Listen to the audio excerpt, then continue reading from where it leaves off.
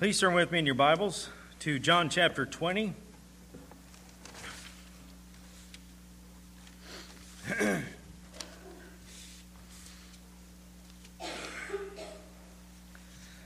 John chapter 20.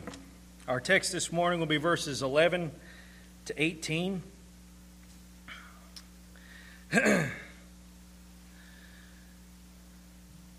Last Lord's Day, we went over the first 10 verses dealing with the empty tomb, the implications of that.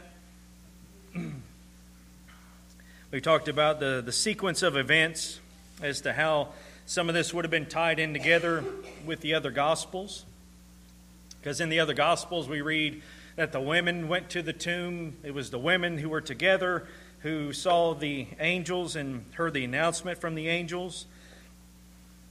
But we see something a little different with John's Gospel, that it really just mentions Mary Magdalene, Mary going to the tomb, seeing that the stone was rolled away, so she immediately runs back to Peter and John, saying they've taken the Lord, we don't know where they've laid him.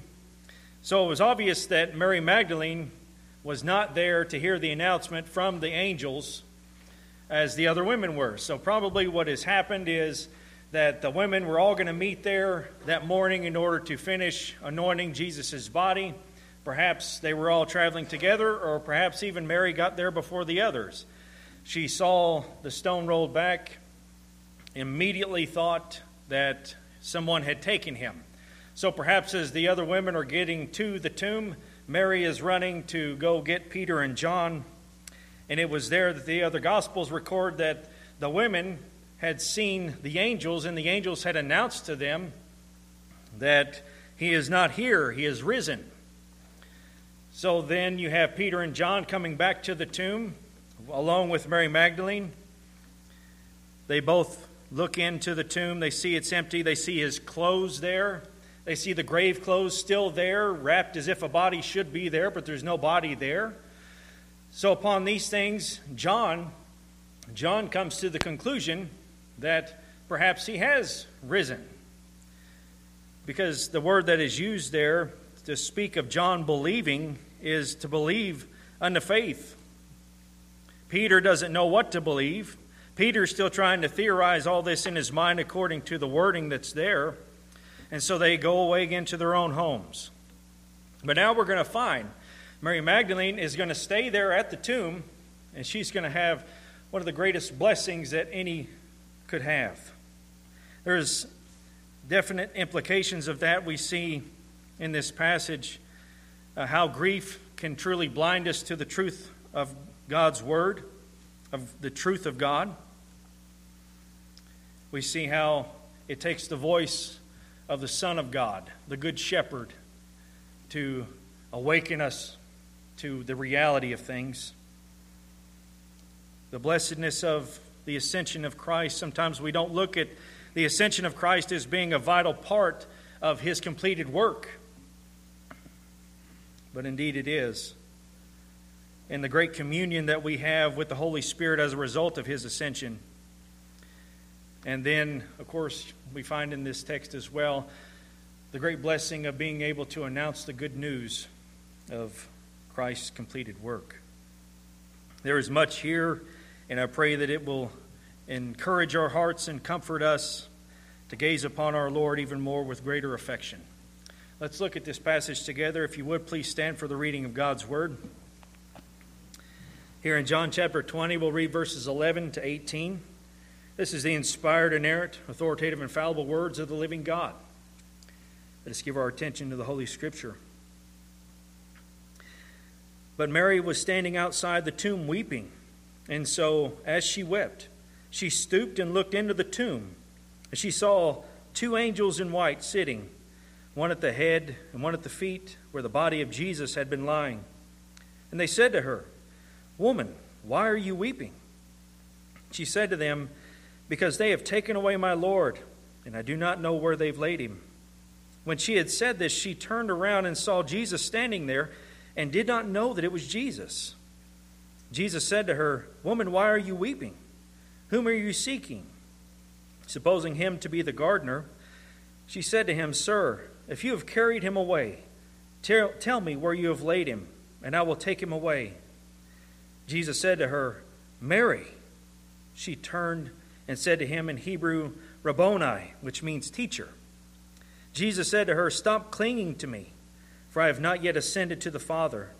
But go to my brethren and say to them, I ascend to my Father and your Father, and my God and your God. Mary Magdalene came, announcing to the disciples, I have seen the Lord, and that he has said these things to her. Let's pray together. Holy Father, again, we thank you for your word. We thank you for what it teaches us of the completed work of Christ and the blessedness of knowing Christ, of receiving the benefits of our Lord Jesus from his accomplished work. Father, we pray that the Spirit of God would guide our thoughts, guide us through this passage, and teach us, that we may grow in our understanding, grow in our relationship to you, grow in our desires and affections for you, for all that you've done for us. We ask these things in the name of your Son, the Lord Jesus. Amen. Please be seated.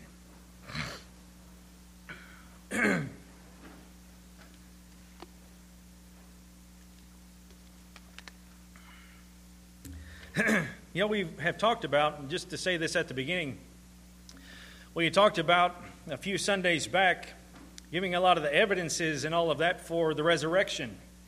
How within this passage of Scripture, beginning in chapter 20, that there's a number of things there that give us evidence that the resurrection is a historical fact. And one in particular that has not been mentioned yet is looking at this portion of God's Word. The very fact that one of the first witnesses of the resurrection, being a woman, is itself an evidence of the truth of the resurrection. And the reason that I say that is, unfortunately, at this particular time in history, the Jews did not recognize the testimony of a woman to be reliable. In fact, they would look at the testimony of a woman being less reliable than that of a criminal.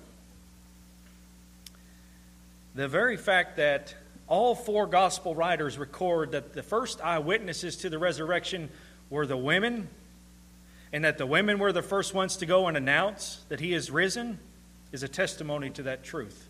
Because if it was a made-up story, if it was a fictional account, the writers of the Gospels would not have put this in here, because they knew that people would look down on it saying, how can you trust the reliability of their testimony? But all four gospel writers do indeed record that the first eyewitnesses of the resurrection of our Lord were indeed the women, which shows something about the value of women within the Christian faith itself, the dignity of women. And we see that again here. This whole scene is one that is, I know you can see and even try to picture yourself feeling this kind of sorrow and this kind of grief that Mary Magdalene must have been feeling. But then you have that great source of joy that comes, that you know what's coming, but you have to get through this portion first. She's at the tomb. She's not perhaps understood what John has understood. John's seen the empty tomb. He's seen the clothes there. He's seen the cloth that covered his face lying in a separate place. By these particular things, he's believed.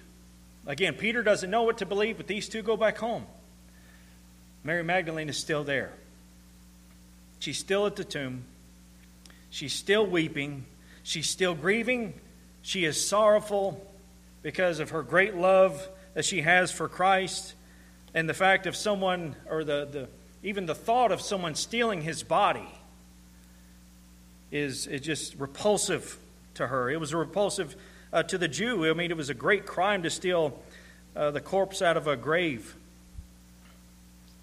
But here she is, she doesn't know where he is.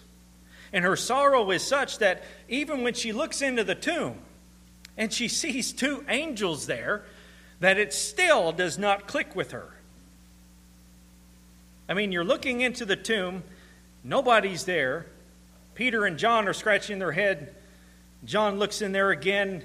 He believes, and they simply walk away. But when she stoops in to look, she sees two people in there. That in itself should have made her go, "What's going on? You weren't there just a few moments ago when Peter and John was over here." But her grief is so overwhelming that she does not have any thought of any truth of the resurrection. This has not come into her mind yet. She is still blinded by her own grief. Even when she's talking to them. One's at the head of where Jesus would have been laying. The other is at the feet of where Jesus would have been laying. Which in itself I think has some great significance too. Because when you look on the Ark of the Covenant, you have the two cherubim that are sitting on the Ark of the Covenant, and with their wings they're covering the mercy seat. And when you have the resurrection account itself and you're looking into the empty tomb, you have, again, two angels that are sitting there at the head and the feet of where Christ would have been laying. They ask her, "Why are you weeping?" And in one sense, you could see this perhaps as even a mild rebuke. Why are you weeping? You should know that this should be a time of joy. But again, she doesn't understand that. And her grief is genuine. I mean, she loved the Lord Jesus. He was her master. They all thought that he was going to be the one to deliver them. They had a great hope. That's what the disciples on the road to Emmaus said. We hoped that he was the one. And perhaps that hope had been dashed. But even when speaking to them, she does not consider the resurrection. They ask her, "Woman, why are you weeping?" And she said to them, "Because they have taken away my Lord, and I do not know where they've laid him." She still thinks his body's been stolen. She's not looking for a risen Christ. This should be a time of joy. This should be a time of reflection, remembering what he had said while he was alive. He had said on a number of occasions that it was necessary for him to go to Jerusalem, be handed over to the chief priests and scribes, be crucified, and to rise again on the third day. He said that a number of times. But as of this particular point, they have no hope in that. She had no hope in that. She did not consider that. Grief had blinded her to the truth of God's word. We can identify with that. We can truly identify with that in our own lives throughout the things that we've gone through, especially in the time that you lose a loved one. In the time that you lose a loved one, especially if they are a believer, and especially knowing that they are with Christ, that there is that few days, weeks, that even though you have people that want to try to comfort you and they come to you and they tell you the truth, your loved one is with Christ. Your loved one is more alive now than they ever could have been here. They're in the presence of the King who saved them. And while all of that is true, there's that one part of us that says, "I don't want to hear it." It's a time that I should be joyful knowing that my loved one is now with Christ, that their time is done, and now they've entered into the glory that was awaiting them. And it's a time to consider, wow, think of what they're seeing. Think of them being at the feet of Christ right now. And we don't think that. In a weird kind of dynamic, and I want to be cautious how I say this, it's as if for those few moments, days, or perhaps even weeks, that in one sense, we want to feel bitter. We want to feel bitter because while all those things are true, they're still not here. I know that these things are true, but they're still not here. And I want to feel that bitterness because I'm angry at the Lord right now. or perhaps not even the anger has overtaken us as much as the sorrow itself, the grief. And we often blind ourselves from the truth of God that the Scripture says, precious in the sight of the Lord are the death of His saints. The Apostle Paul, when he's talking about death in Philippians 1, he says, I'm torn between the two. This isn't something he was afraid of. It isn't something that he would caution anybody on. No, please help my life to continue. I don't want to die yet. He was like, I'm torn between the two. I have this great desire to depart and to be with Christ, for that's far better. But for me to stay here and to bear more fruit, that's better for you. The way that we look at death is so much different at times. And when our loved one passes away, even though it is a time that is a sad time, there's no denying that. But it is also a time to be reminded of what we know to be true. That's why we don't grieve as those that have no hope. That's why the Scriptures emphasize those things. We do not grieve as those who have no hope. But we have a great hope that is in Christ. And our loved ones, dying in Christ, are in His presence. So we can identify with Mary Magdalene here. We know what that's like, to feel that kind of grief, that kind of sorrow where we're just blinded to anything else concerning the truth of God, concerning the truth of our loved one. That's in the state that's the state that she's in right now. She's not looking for a risen Savior. She's overcome with sorrow and grief. Even after talking to them. Even after talking to two angels. We don't know where they've laid Him. We don't really know what it was necessarily that made her turn around. Whether she heard something behind her, or maybe the angels were motioning. Look over there. But she turns around and she sees someone that she supposes to be the gardener. She doesn't recognize it's Jesus. Now, how can that be? How is it that she cannot look at this man and see that it is Jesus? Well, for the very same reason that we're talking about. She's so overcome with grief, she's not expecting to see a risen Jesus. She doesn't expect to see the Christ standing before her. And so he asks her the same question. Woman, why are you weeping? But he adds this in here. Whom are you seeking? Now notice he didn't say, what are you looking for? As if, because she's looking for a dead body. He doesn't say, what are you looking for? Instead he says, whom are you looking for? Because he's, once again, building it up for her to understand that it's not a what? It's not a corpse that she's looking for. But it's the man himself who is risen from the dead. And there's that, again, that mild rebuke. Why are you weeping? Again, because this is a time of joy that should be coming over Mary.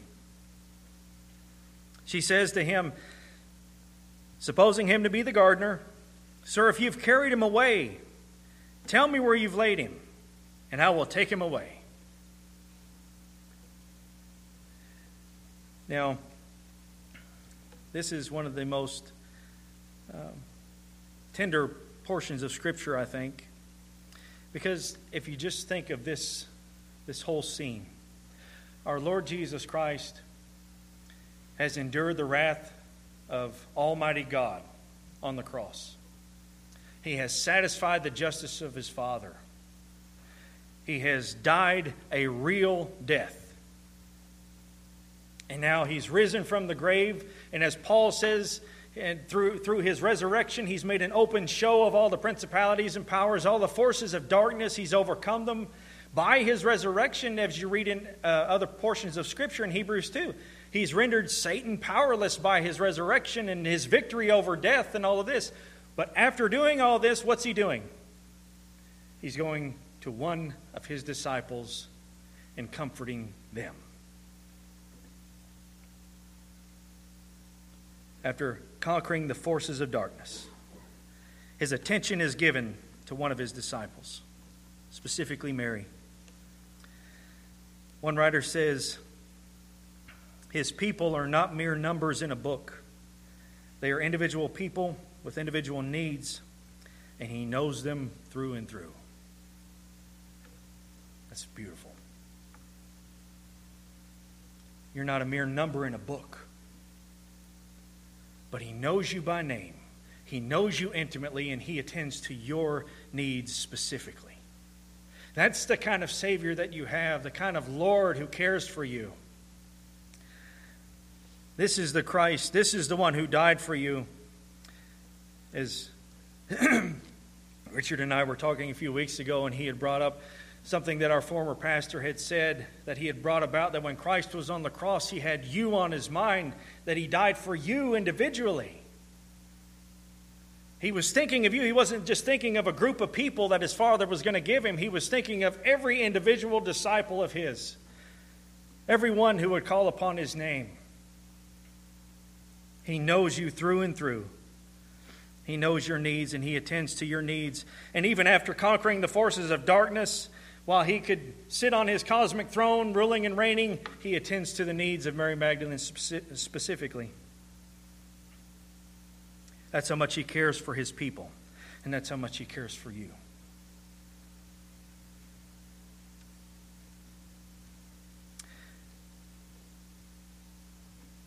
So he says this to Mary. All he has to do is say her name. Overcome with grief and sorrow, and all he has to do is to say her name. Mary. And immediately she recognizes the voice of the Good Shepherd. Because Jesus said, my sheep hear my voice, and I know them, and they follow me. That's so encouraging and comforting, because in the time of grief and sorrow and everything else you're blind to, all it takes is the effectual calling of God, the calling of the Lord himself to call you back.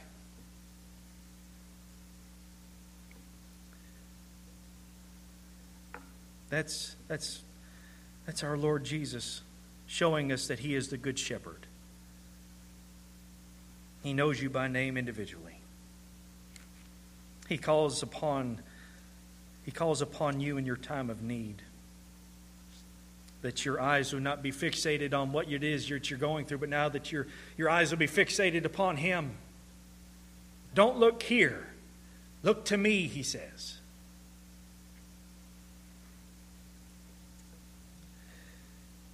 One writer says, thus in Mary, we have a lively image of our calling. For the only way in which we are admitted to a true knowledge of Christ is by that voice with which he especially calls the sheep which the Father has given to him.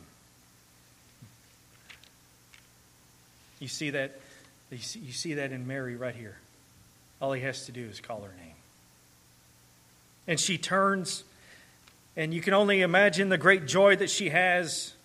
She recognizes his voice and she says, Rabboni, Rabbi, teacher. And the very fact that he begins to say to her, stop clinging to me, must have been that she ran right to him and she grabs him at his feet and she can't let go. Because she's so overcome with joy. He's alive. He's standing right here.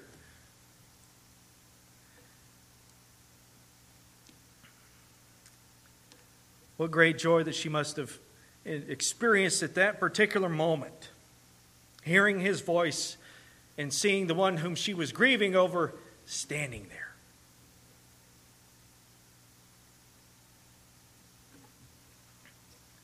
He was ministering to her.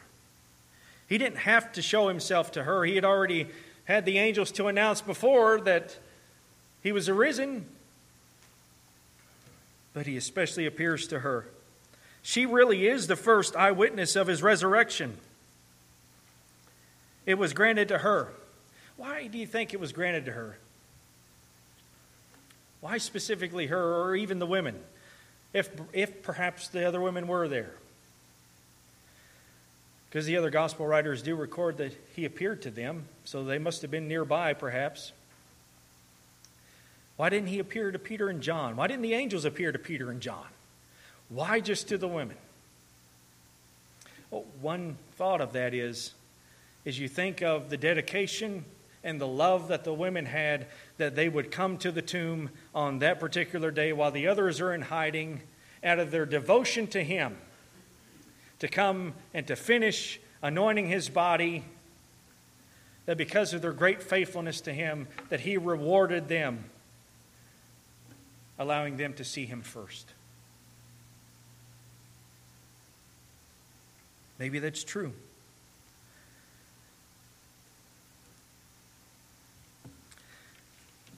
The sorrow of our unbelief is really extinguished when the Master calls.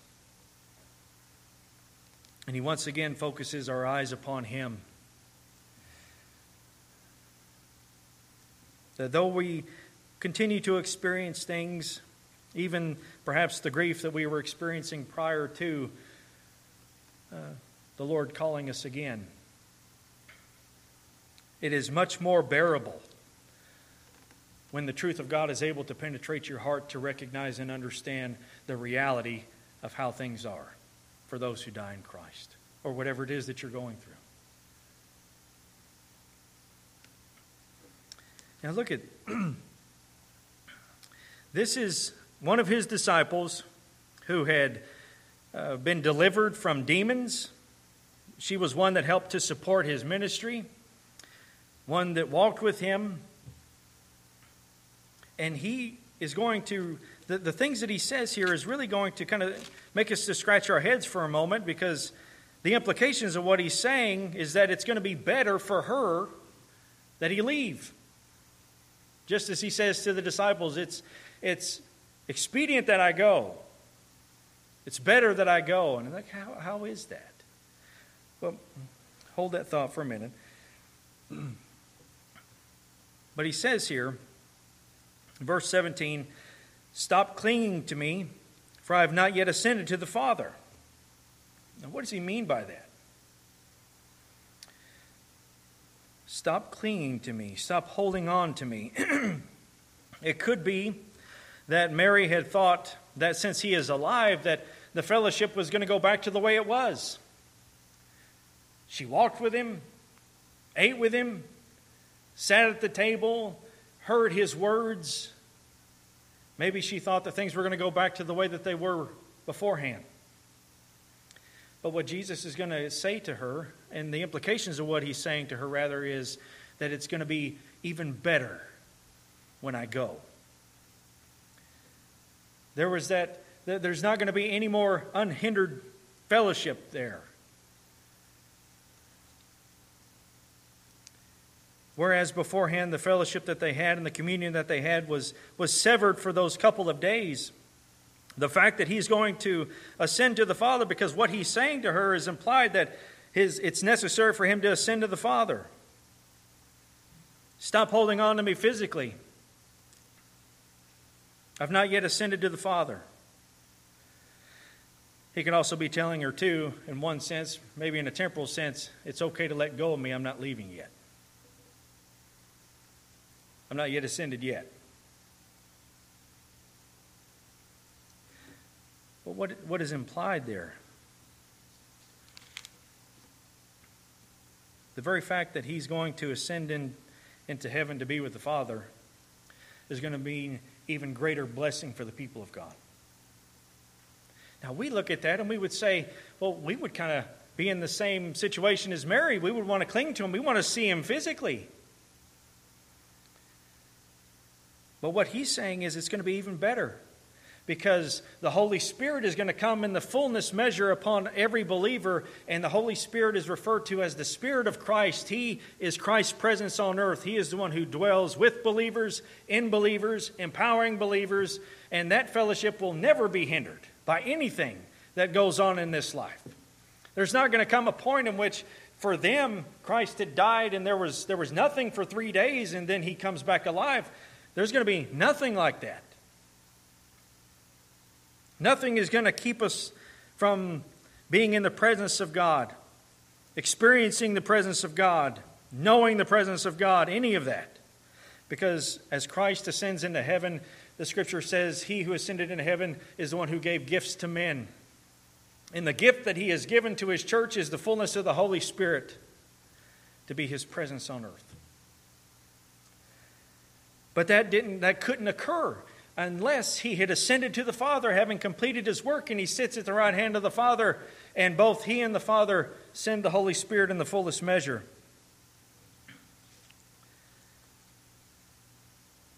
The ascension is so vital to the completed work of Christ too, because it's going to be at this point that the Holy Spirit is sent, and the Holy Spirit applies to every believer the full benefits of being in Christ. And one in particular that is in this passage. He says, "Stop clinging to me, for I have not yet ascended to the Father, but go to my brethren and say to them, I ascend to my Father and your Father, and my God and your God." One of the great blessings of salvation itself is that we have the privilege of being children of God, being adopted into the family of God. And it is by the Holy Spirit who comes through his work in us that we are adopted into the family of God. So that's why it's necessary that Christ enter into heaven, having completed his finished work. He sits at the right hand of the Father. They send the Holy Spirit. The Holy Spirit applies the benefits to all of the bride of Christ. And if you think about the Ordo Salutis, the order of salvation, you think of all the benefits that come to the people of God. That we are effectually called. The Master calls our name and makes us alive. He regenerates us, makes us born again, causes us to be born again. He grants us faith that we can call upon Christ, and through that faith we're justified in the sight of God, and then we're adopted into the family of God. We're sanctified. We have union with Christ, a union that will never be severed. We persevere in the faith because of the Holy Spirit working within us, and then ultimately we will be glorified in him. These blessings are applied to us by the Holy Spirit specifically, so that when you look at salvation as a whole, you see how the triune God is working in salvation.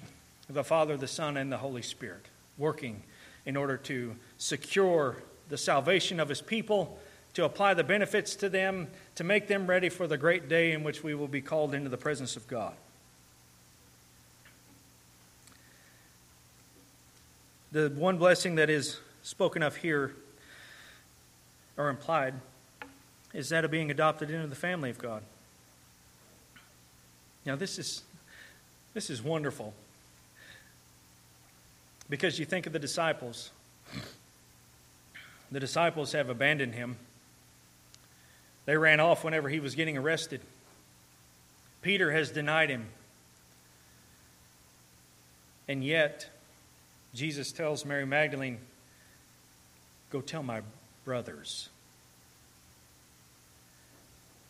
He doesn't say, "Go tell those guys that deserted me that they shouldn't have done that because I'm alive." He says, "Go tell my brothers." He considers even those that had deserted him, even those that had denied him, he still considers them brothers, family. So as we have entered into the family of God, it's been done by the Holy Spirit of God, whereby we can cry out, "Abba, Father," as the Scriptures say, that he is not just our master and all of that, but he is also referred to as our Father. And we can call upon him as he is our Father. Even when we have deserted him, even when we have openly denied him, yet Christ still looks at us and he calls us brothers. Brothers and sisters, family. How can he do that? Well, one, he secured our salvation in enduring the wrath of God and satisfying his justice against the sins that we would commit. And then the Holy Spirit is now sent to us to unite us forever to Christ, that we can call upon the Father as Father and not as sovereign and supreme judge. I go to my Father and to your Father, he says. What a forgiving Savior that we have. How gracious and merciful he is. That's why that when we look at passages like this, as I've shared with you about, like Jonah, for example, when we were going through the book of Jonah, I'm so grateful for passages like this that remind me and remind you that even in the times in which we are just, by our behavior, by our words, by our thoughts, whatever, openly denying him because we are indulging in that which is against him, yet he does not forsake us. He does not desert us. He says, I have secured you. You're mine. You're my brothers and my sisters. You're joint heirs with me.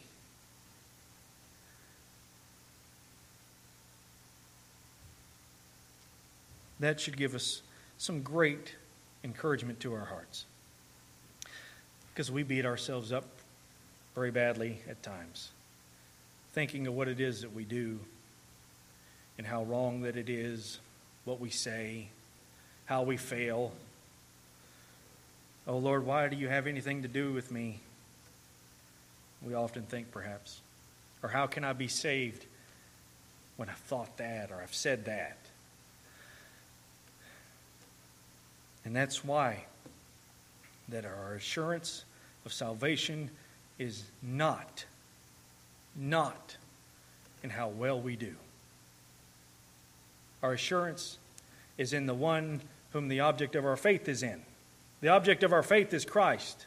The object of our faith is not how well I do. I don't have faith in myself. I'm going to be sorely disappointed if I have faith in myself. My faith is in Christ himself. He's the object of my faith. Therefore, he has to be the assurance of my salvation.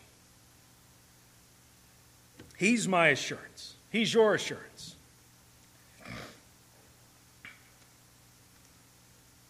That's just beautiful in language right there. Considering everything that has happened thus far, go to my brethren and say to them, I ascend to my Father and your Father, my God and your God. And as he does so, he sends the Holy Spirit in the fullest measure at the day of Pentecost. That's the significance of Pentecost. The Spirit coming in the fullest measure upon all believers. Now, the other blessing that Mary is privileged to have, along with the other women as we read in the other Gospels, not only to understand the blessedness of being the first eyewitness, to hear the words that he says of those that are his, that they are his family. But she's privileged to be the first one to go announce it. Go tell them. And so Mary came announcing to the disciples, I have seen the Lord, and that he had said these things to her.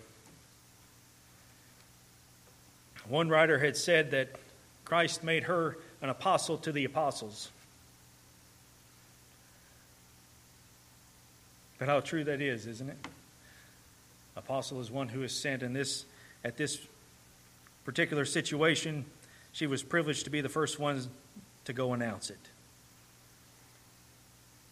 These are the things that he said to me. He appeared, and he said he will meet you in Galilee.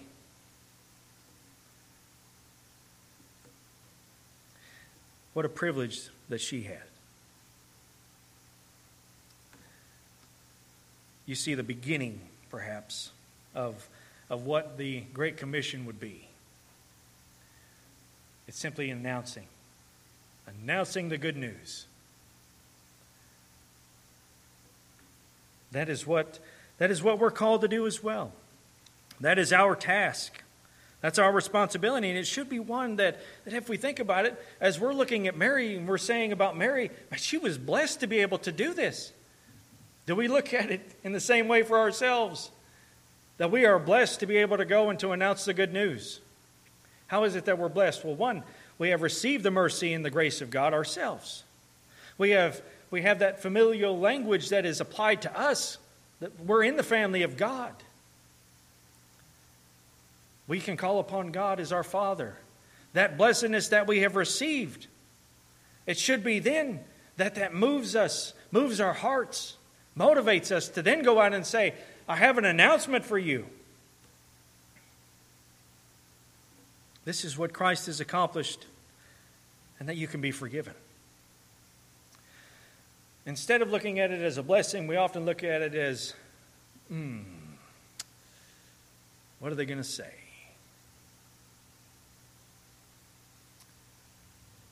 Am I going to have to argue?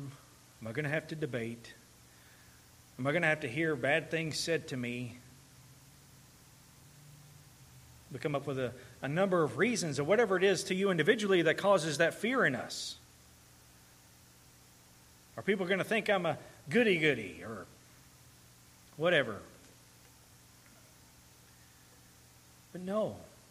Instead, we should be thinking, I have good news. And I want to tell you this good news. I want to tell you about what the Son of God has done. Well, I don't believe in that. Well, I understand, because I didn't either. But I'm going to share it with you. And it's amazing how it is that the Lord can work in somebody's heart.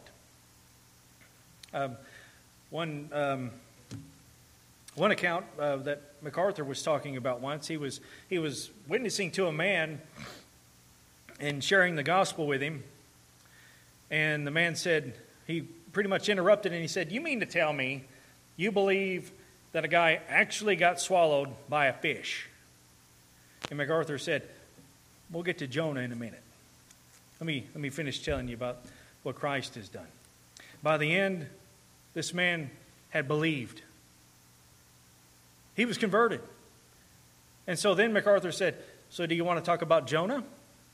And the man said, well, no. I mean, if it's in there, then I believe it. Like, how can that happen? How does that work? A few moments ago, you're like adamantly throwing up things just to stop the conversation. And then by the end of it, you're like, oh, I believe that. It's kind of the same scenario with the thief on the cross, isn't it? He's hurling insults at Christ along with the other guy. And then all of a sudden he's like, we deserve this. Lord, remember me when you come into your kingdom. How can that happen? Because Christ has ascended into heaven and the Holy Spirit is sent here in order to gather the bride. That all that it takes is the Holy Spirit to work in the heart of a person, and immediately they can come to faith. That's the power of God. And that's not us. That's not in how articulate we can present the gospel, how eloquent our speech, what kind of a great defense that we can make. It's all the Holy Spirit. As Jesus says, the Spirit is like the wind, right? You see the effects of it. You can't beckon him to come whenever you desire. As he says about the wind blows where it wishes. And you hear the sound of it, but you can't tell where it's coming or where it's going. So is everyone who was born of the Spirit. You can't will the Spirit to come, but you see the effects of the Spirit when you see people coming to faith in Christ. So all we are to do is to give the announcement, to declare the truth. We worry ourselves too much. Well, what if they don't believe? Well, they may not. But if they don't, it's not because you didn't do it right. As long as you were giving what the gospel really is. It's not because you didn't do it right. It's not because you didn't say enough. It's not because you didn't make a well-structured argument. The Spirit moves as He wills. It's by His doing that we are in Christ Jesus. So the blessedness of being able to announce the good news is just that. We're announcing it, we're declaring it, and the results is left up with the Lord. We're telling them of the blessedness that we have received. Whether they believe it or not does not mean that evangelism is not successful. What makes evangelism successful is that we're faithful in doing it, and we should want to do it because it is a blessing. As we're looking at Mary and we're saying the very same thing, wow, what a blessing it was to her to go to the very ones that just looked into the tomb, scratching their head, not sure what to expect here, and then she goes and says, oh, He's alive, He appeared to me. There is that privilege that we have, dear friends, to speak of the death and the resurrection of Christ, to speak of what He has accomplished on behalf of sinners, to tell them of the blessing of being adopted into the family of God, that you can call upon God as Father. Well, maybe for some, well, I didn't have a good father. Well, maybe you didn't. And that's why you'll never be disappointed with Him. Because He is everything that a father should be. And even more. Well, He hasn't done anything good for me.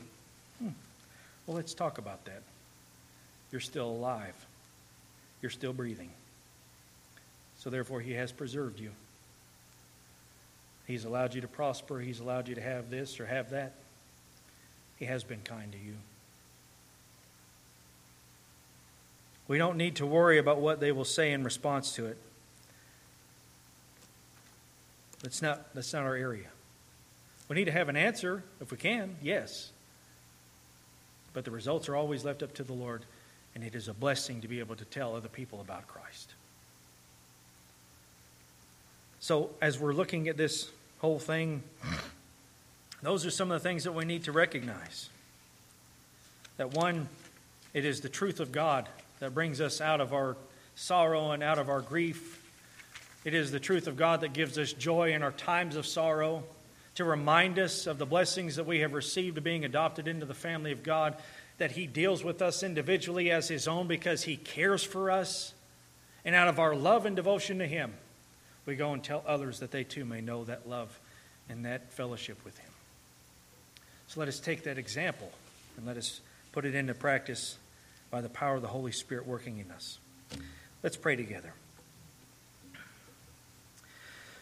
Gracious God and our Father, thank you so much for this portion of your word. Thank you for the blessing of Christ's resurrection, for His ascension, for the entirety of what He has accomplished on behalf of sinners. Thank you so much for the Spirit of God who resides within us, who walks with us, who continually unites us to the Lord Jesus Christ. We are never forsaken, we are never alone, but we constantly have Him working in us, applying your truth to our hearts. Father, let us see the blessedness of salvation. Let us remember it, reflect upon it. Take joy in it, rather than looking at the things that happen in life that can steal our joy. Let us be reminded of what Christ has accomplished and whose family we are part of.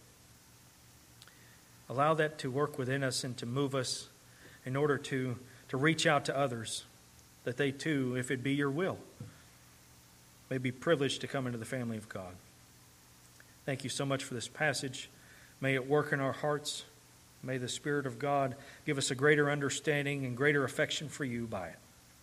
We love you because you first loved us. In Jesus' name we pray, and all God's children said,